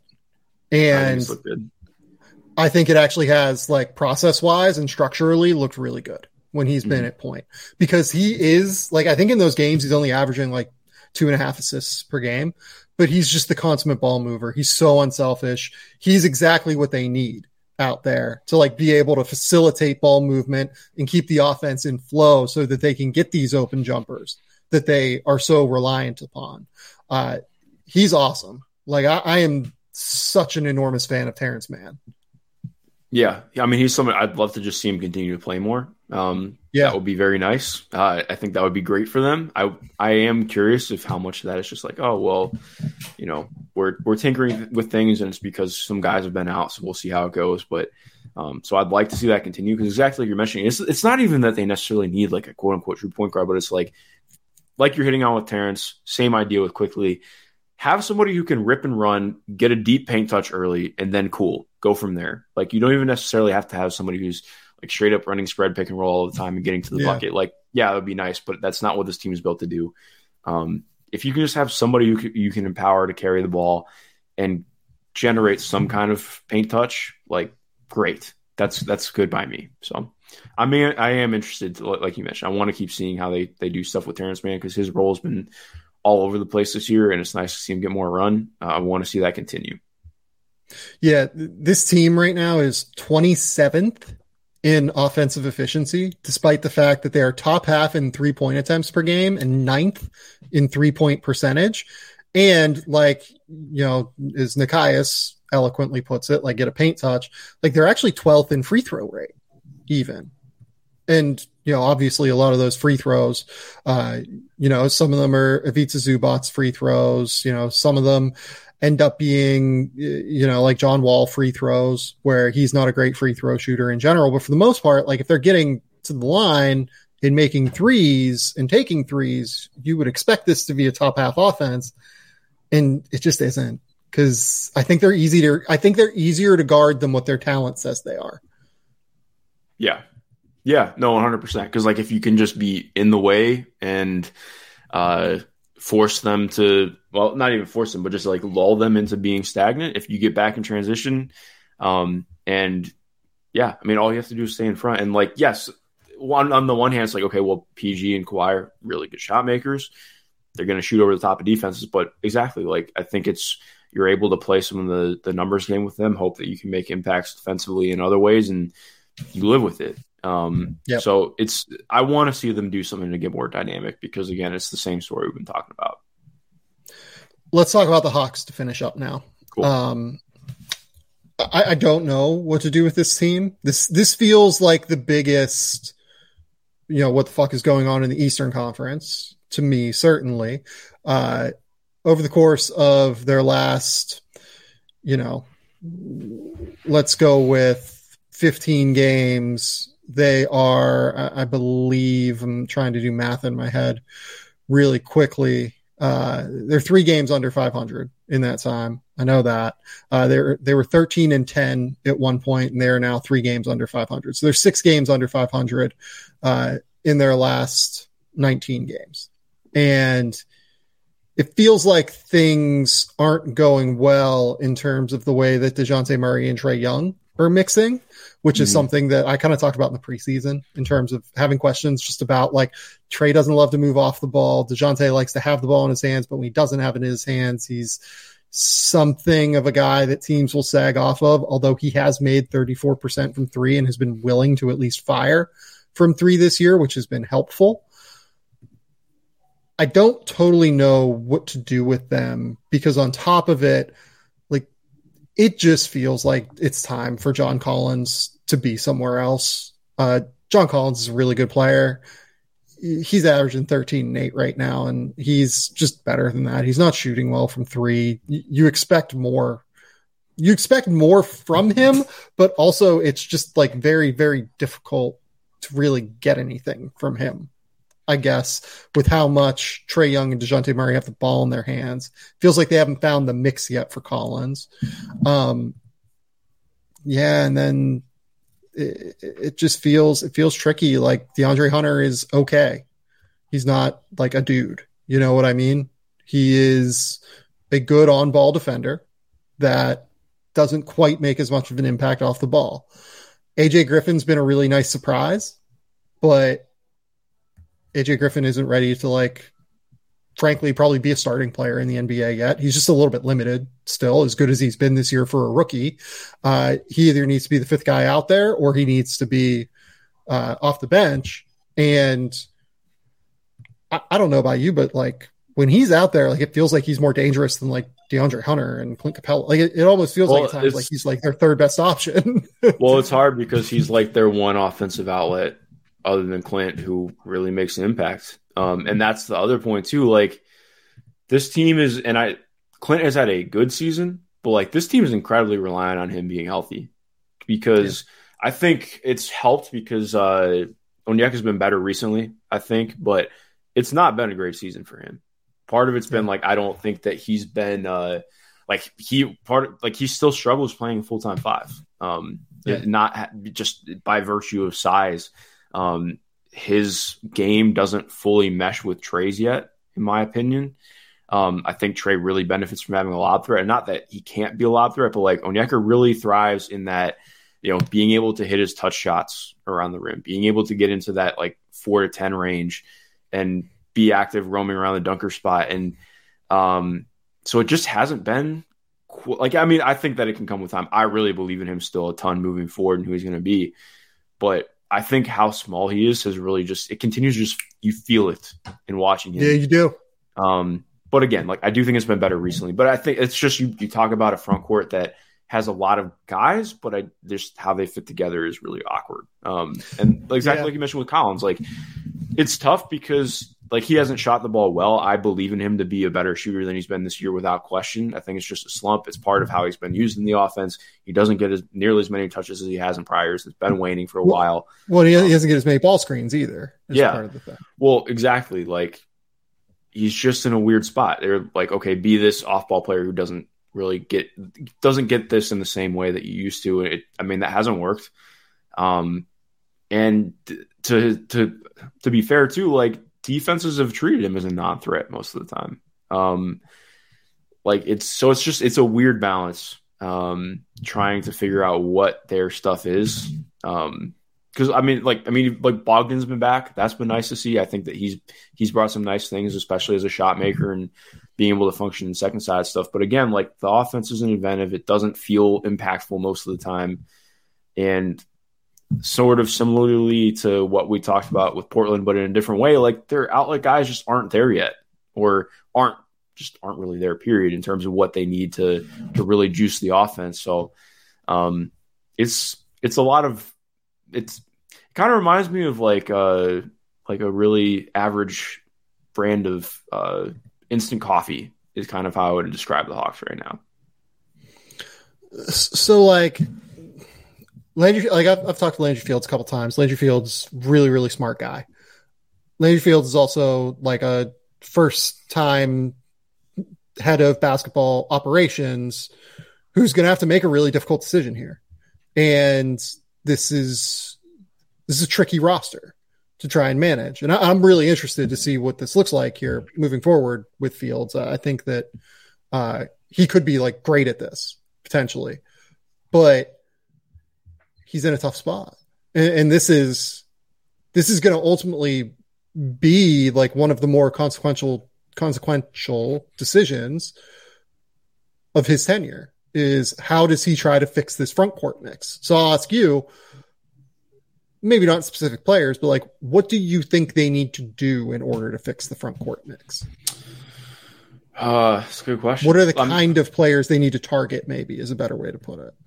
They definitely need to trade John, like just do it because of what with where this is at right now, it's just not tenable. But like, even like to me, they need movement shooting in a bad way, like a very bad way. That's what I look at in their front court. Like they need more dynamic. And I think part of that too, like they don't run dynamic sets. Like they aren't very active in finding great ways to get their guys looks. But I think you inherently, by getting somebody who is a movement shooter, you add in looks like that. Like if you get Doug McDermott, like not even saying like that's I'm not trading John Collins for Doug McDermott, but like point being, like getting a guy like that who you can bake into an offense and get more gravity without necessarily having the ball and trained just by having it trained to DeJounte's hands. Like that's important. And also just having more. Oh, sorry. Go ahead. Well, I was going to say, like, here's the other complicated part about this, right? Like they traded a lot of their draft capital for DeJounte Murray. Yeah. Right. And they traded Kevin Huerter, for a pick. But if you're trading John Collins, what are you trying to accomplish? Are you trying to fix the front court? Are you trying to get like multiple pick assets back? Cause like I sent you a trade last night that like is kind of like off the wall and like crazy, I think. And like, I don't even know if I would do it for all of the teams involved, but it was like basically like the Hawks get multiple first round picks, take on the Yvonne Fournier contract, take a miracle flyer on Cam Reddish again in their case, and then like give the Rockets John Collins and then give the Knicks Eric Gordon or something like that. Right. And I don't even know if I like that move for the Rockets. I don't even know if I like that move for Atlanta, frankly, but like, if they're trying to replenish the pick capital, it makes some sense in some way. But if they're trying to do something else where they're trying to like rebalance the roster and trying to find like a few different options, it becomes harder. The other problem for them is that it does not seem like ownership wants to pay the luxury tax there. And, it feels like they've said they will pay the luxury tax, et cetera, et cetera. I don't feel like they're going to pay the luxury tax for a team that's 19 and 23 at the very least, or 19 and 22, whatever they are. they're like $1.5 million away from the luxury tax right now. I don't know if I want that either. So I don't know if they're going to want that. Like, I don't know if they're going to be able to take on money to be able to like get something for John Collins that is valuable. It's a really hard trade to make for them because they have to weigh what happens if Trae Young asks out. I think that they're just like rebuilding on the fly on some level, building around DeJounte, Onyeka Okongwu, AJ Griffin, etc., and getting a bunch of picks and young players back. If he doesn't ask out and this continues to fail, like you have to really consider trying to cash in on DeJounte Murray again when he has one less year left on his contract. But like, if it works somehow and you can make a move that evens out the roster a little bit more, maybe you can like try to make this fly a little bit better. It's a hard decision to make what you prioritize in a John Collins deal, I think. Yeah. Yeah, exactly. I think it's just a tough spot because like you mentioned, I think a lot gets lost in that this is an ownership problem more so than a front office problem. Like if you just have cheap ass ownership, that really limits what you can do. Like, I'm not Landry Fields. I'm not Travis Schlenk, but I would imagine that things go down differently in the Kevin Huerter trade if they get the green light from to actually be over the cap. But I mean, exactly like you're mentioning, it's like, okay, well, what is our direction? What are we trying to do with this? What are we trying to do moving forward? Because I got pushback on this from Atlanta fans. If you make the move that you made for DeJounte Murray, like that's not that it made them a title contender, but the idea is, okay, we're building into what this group is and trying to be better and being competitive. Okay, well then continue taking steps alongside that. Like I don't think you can just be where you're at right now and be cool with that. Like there's got to be steps alongside this. And it's, again, well, they move Kevin Huerter then. Yeah, like trading for DeJounte Murray, then moving Kevin Huerter are antithetical decisions to one another. Like it does not make sense to do both of those things. And it never made sense. That was a wild decision that it feels like was based on money, not based on, Kevin Huerter being not a fit anymore. Because what would be valuable to put next to DeJounte Murray and Trae Young? Maybe a floor spacer who can knock down shots and make shots off of movement and actually create some offense that way. What would be a way to accentuate Kevin Huerter's game? It would be to add a guy who can take on tougher defensive assignments and not force Kevin Huerter to take on tough defensive assignments often. What are we doing here is my point. Like it's incredibly frustrating to me. Incredibly frustrating. Yeah, no, I agree. It's just a weird spot. And it's not even like I have liked some of the stuff that's come out of this team. But it just feels it feels muddled. And I think moving Collins is the first thing to kind of unraveling that. But I don't know what the long-term or I should say just more short-term. Like I don't know what the rest of the season is supposed to be for them. Like this so just in terms of salary cap matching, you're going to have to take on someone. Right. Like you're gonna have to take on players for John Collins, right? How are you trying to even out the roster? Are you trying to slide DeAndre Hunter down to the 4 and pick up some wing players to even out the roster? Are you trying to pick up a better like mix at the 4 who's like more of a floor spacing 4-man, like almost like a Harrison Barnes maybe or something like that? Like what are you targeting, I guess, would be my question. I think for me, kind of like you just mentioned, I like with what this team is right now, and I think that they just need to lean into having some multiplicity on defense. Not saying they're going to be good on defense. Like I think obviously they've been better this year. They've had more signs, but I think to really juice the offense, like DeAndre is just not a 3 on offense. Like a lot of that is how he sees the court. He still pauses a lot with the ball in his hands. He's just better as a 4. I think that I actually like would argue like you're going to get a lot more out of him playing the 4. Like you can be a little bit more comfortable with him doing some of the, it's not secondary creation, but like secondary scoring stuff if he's able to take advantage of slower footed guys potentially. And that only is going to come by having a 3 who is able to actually be guarded like a 3. So to me, and exactly like, okay, well, who are you trading John Collins for that is going to bring that back to you?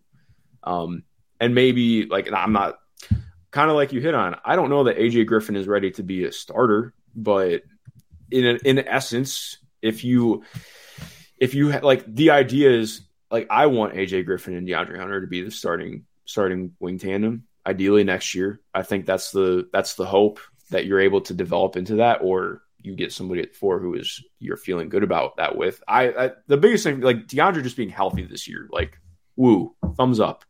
That's the first step, but like exactly like you're hitting on, I just don't think that it's tenable for him to continue being the 3 with what the offense is right now. I don't know if these two teams want to make a move again, because the last one created a lot of friction within the basketball world. Atlanta and Dallas line up in a really interesting way, I think, though, with these two rosters. Because Dallas has all of these random shooters on the wing and at the 4, Dorian Finney-Smith, Tim Hardaway Jr., Reggie Bullock. Like, you could make a case to try and get back Christian Wood. And can you imagine John Collins, rim running for Luka Doncic? I mean, that would be sick. I would love to see it. That'd be phenomenal, I think, in a real tangible way.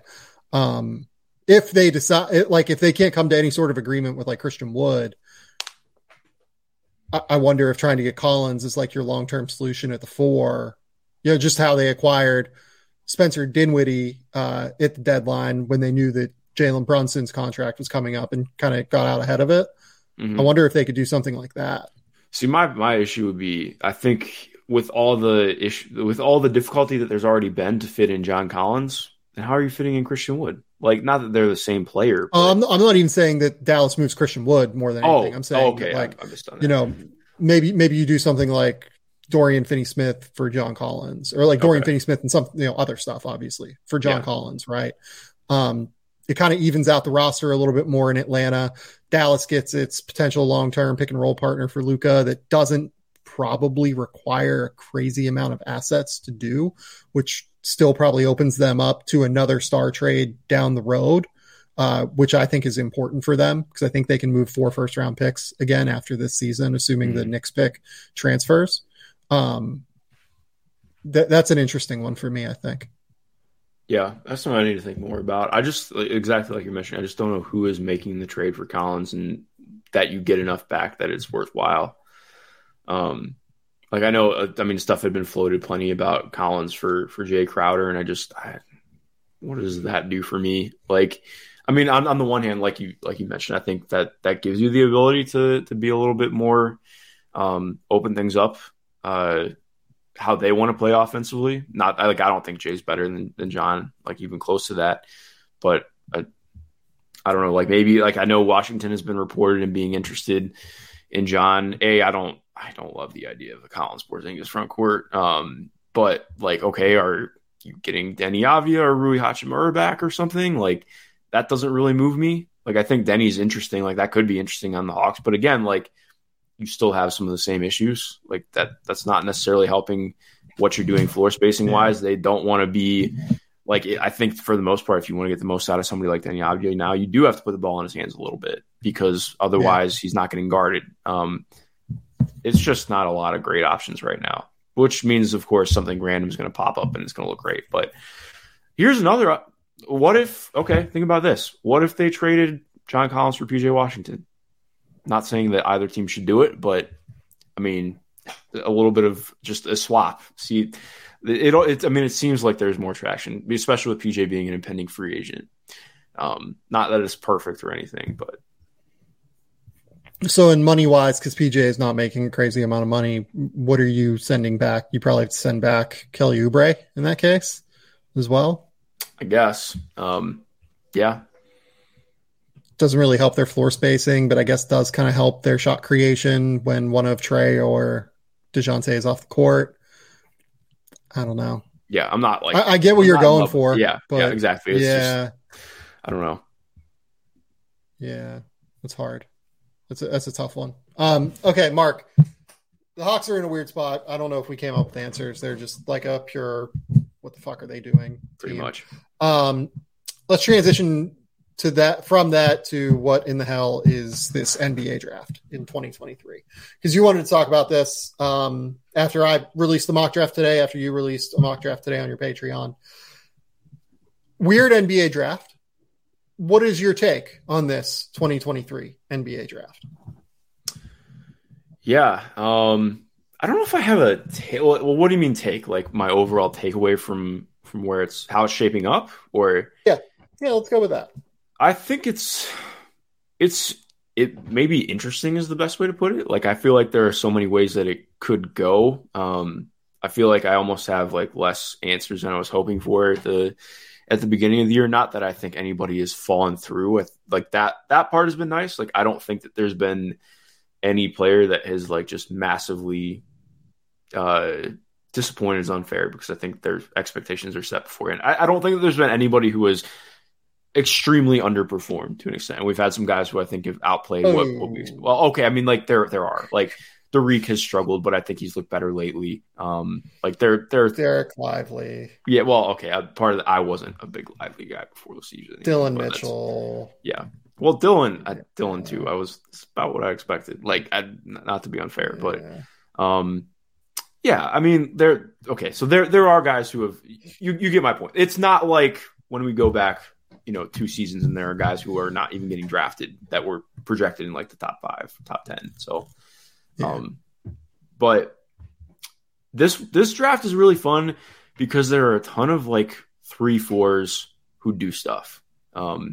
It's like a lot of guys who already have 1 or 2 tools, and the next tool is the one that puts them into being like a legitimately very interesting player.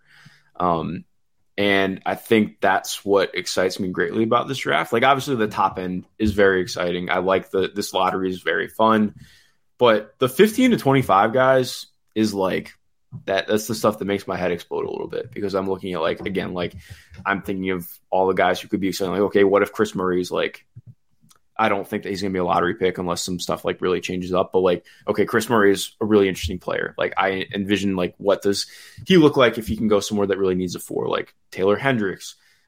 Depending on where you're at with Gigi Jackson, I ended up having him just outside the lottery. I know, if I remember correctly, you were close. I think you had him like fringe of the lottery, like 16, 15, I think. 15, 16. Yeah. Like Maxwell Lewis out of Pepperdine, Leonard Miller out of GLI, Arthur Kaluma. Like, there are just a ton of guys who like they can do things, and if you get a little bit more out of them, it moves me. So that's my really rangy way of talking about it. So where I'm frustrated with this class, I like the top 2. Obviously, I like the depth in the lottery. You can get a couple spots outside of the lottery, and I think it's pretty good. I'm really struggling with the depth of this class, I would say. I don't really love the depth of this class, to be honest. There are some like interesting upside swings that could happen if guys decide to declare. Like, if Noah Clowney decides to declare early, that's someone worth doing some due diligence into. Interesting player. Julian Phillips. Like, if Julian Phillips, like if you do due diligence into him and you feel like he might learn to shoot at some point, that's a really interesting player, right? This, that, and the other guy, right? But like, I'm struggling to find, even guys like at 20, like I have Jordan Hawkins at 22. Like, I don't know if Jordan Hawkins can dribble and like pass right now. I have guys in the first round that I don't feel super great about as first round picks right now. Marcus Sasser is like kind of an undersized guard. He had a great game last night, finally. Leonard Miller is like 6'10" and big and has been productive, but doesn't really shoot it at this point. Like, has the funky mechanics where like the offhand is way involved, and it's like kind of coming like inside his body a little bit. And I don't know if I trust him to make it work that way. There's just a number of guys that like, I don't feel great about Terrence Shannon even being like a first round pick right now. And he's, a 6'6" wing that just has never shot it consistently, right? Good defensively, but what do you do with that if he can't shoot it consistently from NBA range? Like, if you can't be a 35% 3-point shooter, what do you do? I'm just really struggling with the depth right now. I would say, like, I am desperately hoping that a big group of these freshman players really emerge and just become high level prospects, because, and this is something I've been talking about with scouts all year. Like, scouts have been hunting. Like, there was a reason earlier in this cycle I mentioned, like, scouts are reaching out to me constantly about Donovan Clingan right now, trying to get information on him. It's why, like, I don't know if you saw, there was a big, like, internet surge for Grant Nelson at North Dakota State. Yeah. Who's like a interesting guy who is 6'11" and can put the ball on the deck. He's like a white kid that can really jump and, like, has real flexibility. If you watch full games of North Dakota State, it does not look as good as the highlight reel, guys. Like, it just kind of doesn't, in terms of, like, he's, averaging 16 and 8, and he's really, really good in that league. But, like, projecting to the next level, there's still a lot to figure out there. I think, like, I like Santi Aldama, like, quite a bit more than what I like from Grant Nelson at this point. So it's hard. Like, it's really hard. Teams are out there hunting right now to try and find depth picks. And that's why, like, these late first round picks, it wouldn't surprise me if teams at the deadline are pretty cavalier about moving them. Like, if the Pacers really wanted to go in potentially, I wonder if they would look to move one of those picks. Like, that could be an interesting move for them, given they have two of them, and we don't know how valuable those picks are yet. Yeah, maybe I'm too optimistic about what some of the back end guys can be. Like, I'm going to write about him soon. I'm writing about Bryce Hopkins tonight and finishing that up, but I'm writing about Jordan Hawkins next, because I like Jordan Hawkins a good bit more than you. Like, I think we have him around. I have him at 22, to be clear. Yeah. Oh no. Like, I mean, in terms of, like, what, like, I have a lot more faith in the passing and stuff. But, like, the shooting is just so nutty. Like, yeah, Terrence it's Shannon, phenomenal. I think Terrence Shannon is tough, because, like, I still think, like, the shot is better this year, which, granted, not necessarily a huge step up, but he had the slump in December. It's been better since about Christmas time. But this is who he's always been. He's always been this streaky. I know that he's always been streaky, but again, it's the volume. He's improved his release. It's gotten better. And the driving has been even better too. Like, he's doing stuff with his right hand now. He used to never drive with his right hand. He's doing a lot more with that. I believe in the passing. Like, I don't think he's going to be a star, but, like, I think that he can be a spot starter in the NBA. Like, I think that there's a lot to like about him. There are scouts who agree with you, for what it's worth. Yeah. I will absolutely tell you that. I've talked to them. So, but I think like, what's so interesting about this group is, and part of why I struggled in actually getting a mock out, like, I feel like when even in the lottery, and it is every year, but so many of these guys are going to be dependent on situation. Like, I think Arthur Kaluma is really interesting if he goes to a place that is not a super high flow offense, that is going to be able to give him reps. Like, okay, we're going to, similar to what the Pacers have done with Benedict Mathurin this year, obviously not same sets and everything, but, like, we're going to give you these, find ways to get you, dribble drive opportunities. We're going to find ways to get you these, like, the mid post face up touches, so you can jab, step, and go and get closer to the rim before, like, kind of like, not the same idea, but sort of like what Auburn did with Jabari Smith last year. Like, okay, we're going to get you off a cross screen into this one-on-one. Mark. What? No, I'm saying, like, Mark. obviously that's coming from G's up. Like, I'm not saying, like, that you're not doing that at the NBA level. All right. But my point is, like, but we're comparing Arthur Kaluma to Jabari Smith. No, I'm not making a comparison. Right? I mean, in terms of what you're trying to do to get them to work on what they need to. Like, I think I really want to see, I think that there's a framework there with Kaluma that is interesting. But my point is just more broadly speaking, in the wrong situation. I get where you're going with it. Yeah, my point speaking is, in the wrong situation, I think that could really hurt him. Like, I think he would really struggle in a place like Sacramento. Like, I think a lot of people look and be like, oh, this is a 6'7" wing. Like, he could really thrive there. He's not a good defender right now. Even, like, on the ball, he can be okay, but I think he has a lot to learn as a defender, especially off the ball. And I think some of that might just never come, honestly. On the ball, like we talked about with Shane Sharp, like, not same dude, but, like, same idea of, he likes to really hold the ball. He likes to have a second. Like, I don't know if part of it has just been he really wanted to emphasize drives this year, or if he's just more comfortable driving than actually shooting off the catch, because he'll attack a closeout with a 10-foot advantage instead of taking the shot more often than not. And that's stuff that I don't think is going to fly at the same level in the NBA. Like, again, if a team is really bought into getting more out of him, I think that there's stuff to be interested about, but it has to be in the right setting. So yeah, I mean, again, that's not at all to compare him to anybody. That's more just like in terms of talking about importance of environment. I think that's what stands out for me about this year's group. Yeah, I mean, even so, take a guy like Kyle Filipowski, who I still have a lot of interest in. I do too. I think his defense has actually gotten underrated this year.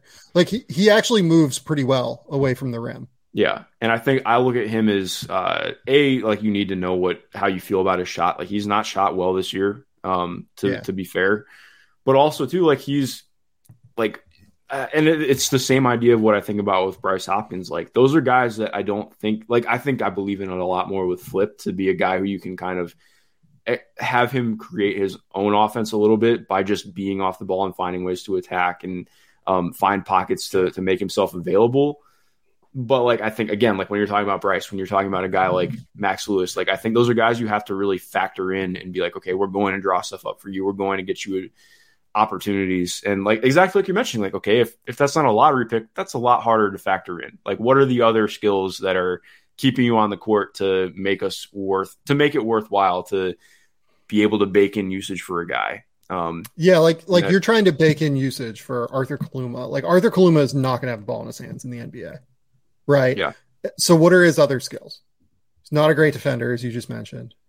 Flashes. Not a great passer. Has flashes for sure. Yeah. And here's the other thing too. He's like 6'7" with a 7-foot wingspan, has a great frame. You can absolutely see a world where he becomes a good defender. I think he's worth a flyer from someone for sure. Mm-hmm. It's just whether or not it's 2-way or a guarantee contract for me. Right. Like, but at the end of the day, like he's not going to have a ball in his hands early. So what does he do when he doesn't have it? Or what does he do as like a ancillary piece? Not a great passer, like consistently misses like the pass next in the chain pass in order to get an open shot, like to go from a good shot to a great shot. Right. Or even like an average shot to a good shot. Right. So that's what I struggle with is just like how many of these guys have real like off-ball skills. It's why I keep coming back to like Kevin McCullough at the end of the day. And Jalen Clark too, man. Like Jalen Clark. Love Jalen Clark. I like Jalen Clark. Yeah. Both those guys are guys that I think will end up getting maybe a little bit undervalued just by the idea of guys who could be upside swings. Yep. And then they end up not that they're going to be starters, but that they find themselves as rotation players. That wouldn't surprise me at all. And it's why I keep coming back to someone like Andre Jackson. Like Andre Jackson's a really Andre Jackson. I struggle with Andre at all, which is why he's the significant problem. But he's an elite level defender. He is a good passer, playmaker. He's a great transition threat. Like if the shooting ever comes, he's actually a tremendously valuable player. But I don't think he's ever going to shoot it. See, I think my other problem with him too is like he's not a very good ball handler. Like he's able to beat guys with speed and being bursty, but like he can really struggle to hit shots off the dribble just because his actual gathering is problematic. Like I think like that's stuff that you could hopefully work on. But again, exactly what we're talking about. Like I think there's like even just in games, like he can already struggle right now to attack off the dribble. If there's like any kind of contest. So it's just there's. And that's not to be unfair. Like he is one of my favorite dudes to watch in college. Like I think that there's reason to be excited about him as an NBA guy, but exactly like you're mentioning, and then here's the last thing about this, right? So let's go back to the lottery, potential top 20 range, right? We haven't seen a lot of these guys at their best yet. Yeah. Dariq Whitehead, missed a bunch of games to start the season. We've talked about, I think before, like I think he still looks a little bit heavy. He doesn't quite have the explosiveness that what he had in high school. I would imagine that'll come back at some point. He'll look like a bit of a different guy. I still don't know if it'll happen this year, like in college. So I don't know if we're going to get to see his best. Nick Smith has played like 5 or 6 games. And I don't know if we're like, maybe we'll see him again. This comes from no inside information. I'm not saying that like we're not going to see Nick Smith again, but he's not playing right now. And I don't know what's going to happen with Nick Smith, right? Cam Whitmore is just now starting to come on in a high level, but for a while we didn't see the best of him. I don't know. Did you watch the Bob Miller Experience last night? I haven't yet. Don't like just straight up. It did not go well. I have not been as tapped in with Florida State this year. I've seen a couple other games, but it's enough to not want me to watch anymore. But I am going to watch them, of course. And then, like, Derek Lively was not super impressive. We mentioned Dylan Mitchell at the top. Like, a lot of these guys, it's hard. And then, like, on top of it now, look at what's happening at Arkansas. Like, if Nick Smith, again, I have no inside information on Nick Smith, what's going to happen. I'm not saying one way or another if he's going to return. But if he doesn't come back, then that team is going to just get zoned all the time. Like, teams are just going to be like, okay, we're just going to collapse the paint because you guys don't have anybody that can shoot from three. And we're not going to see the best from Anthony Black the rest of the year because of it. Because no Trayvon Brazile to go out and space the floor to pick and pop it all. You know, in this scenario, no Nick Smith to, you know, be a threat from outside, to be someone teams have to pay attention to. Yeah, it's like Jordan Walsh, the Mitchell twins, Jalen Graham, Kamani Johnson, you know, a bunch of guys that are just non-shooters. Devo Davis, like, not a guy that people care about if he shoots threes, right? Mm-hmm. So we're not going to see the best out of Anthony Black the rest of the year if Nick Smith doesn't come back. Kentucky is a mess right now, and Casey Wallace had back spasms in their last game. Who knows what's going on there? I guess I'm disappointed. Not in the players themselves. I'm disappointed in how this draft cycle has gone in terms of just, I feel like we haven't seen a lot of these guys perform at their best potential yet. And that's disappointing to me, I guess. Yeah. No, I think that's totally fair. Yeah.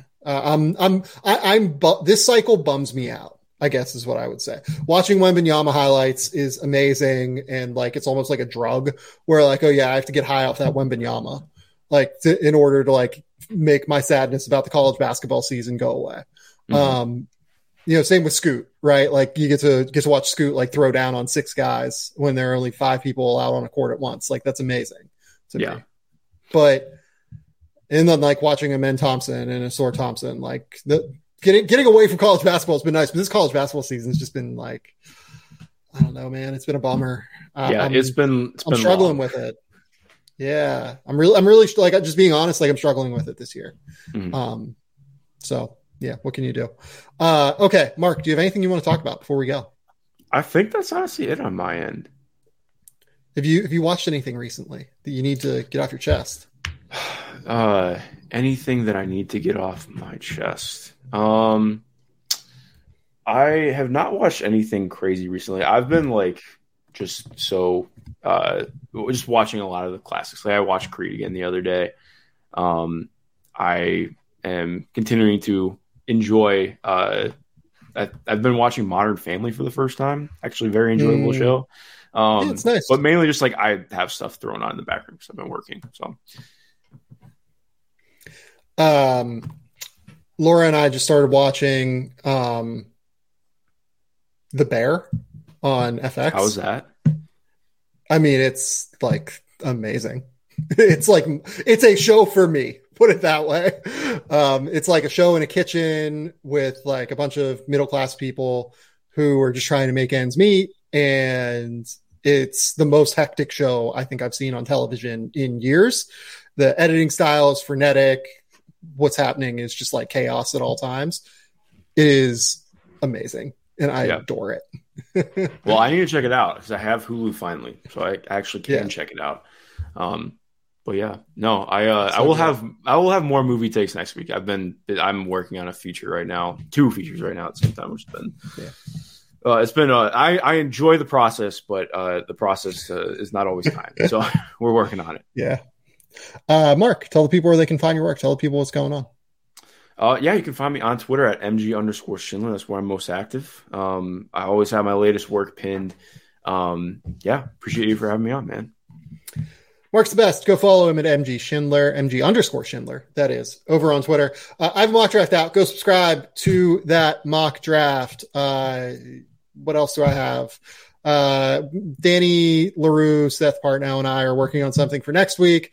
I also am working on something with Kelly Eco for next week over at The Athletic.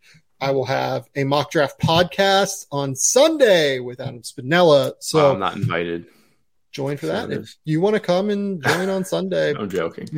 We can figure that out. But we'll do that at some point in the future. We'll do like a 3-person mock draft pod because that'll be a little bit more fun. But that's all I've got. Until next time, we will talk soon. Bye.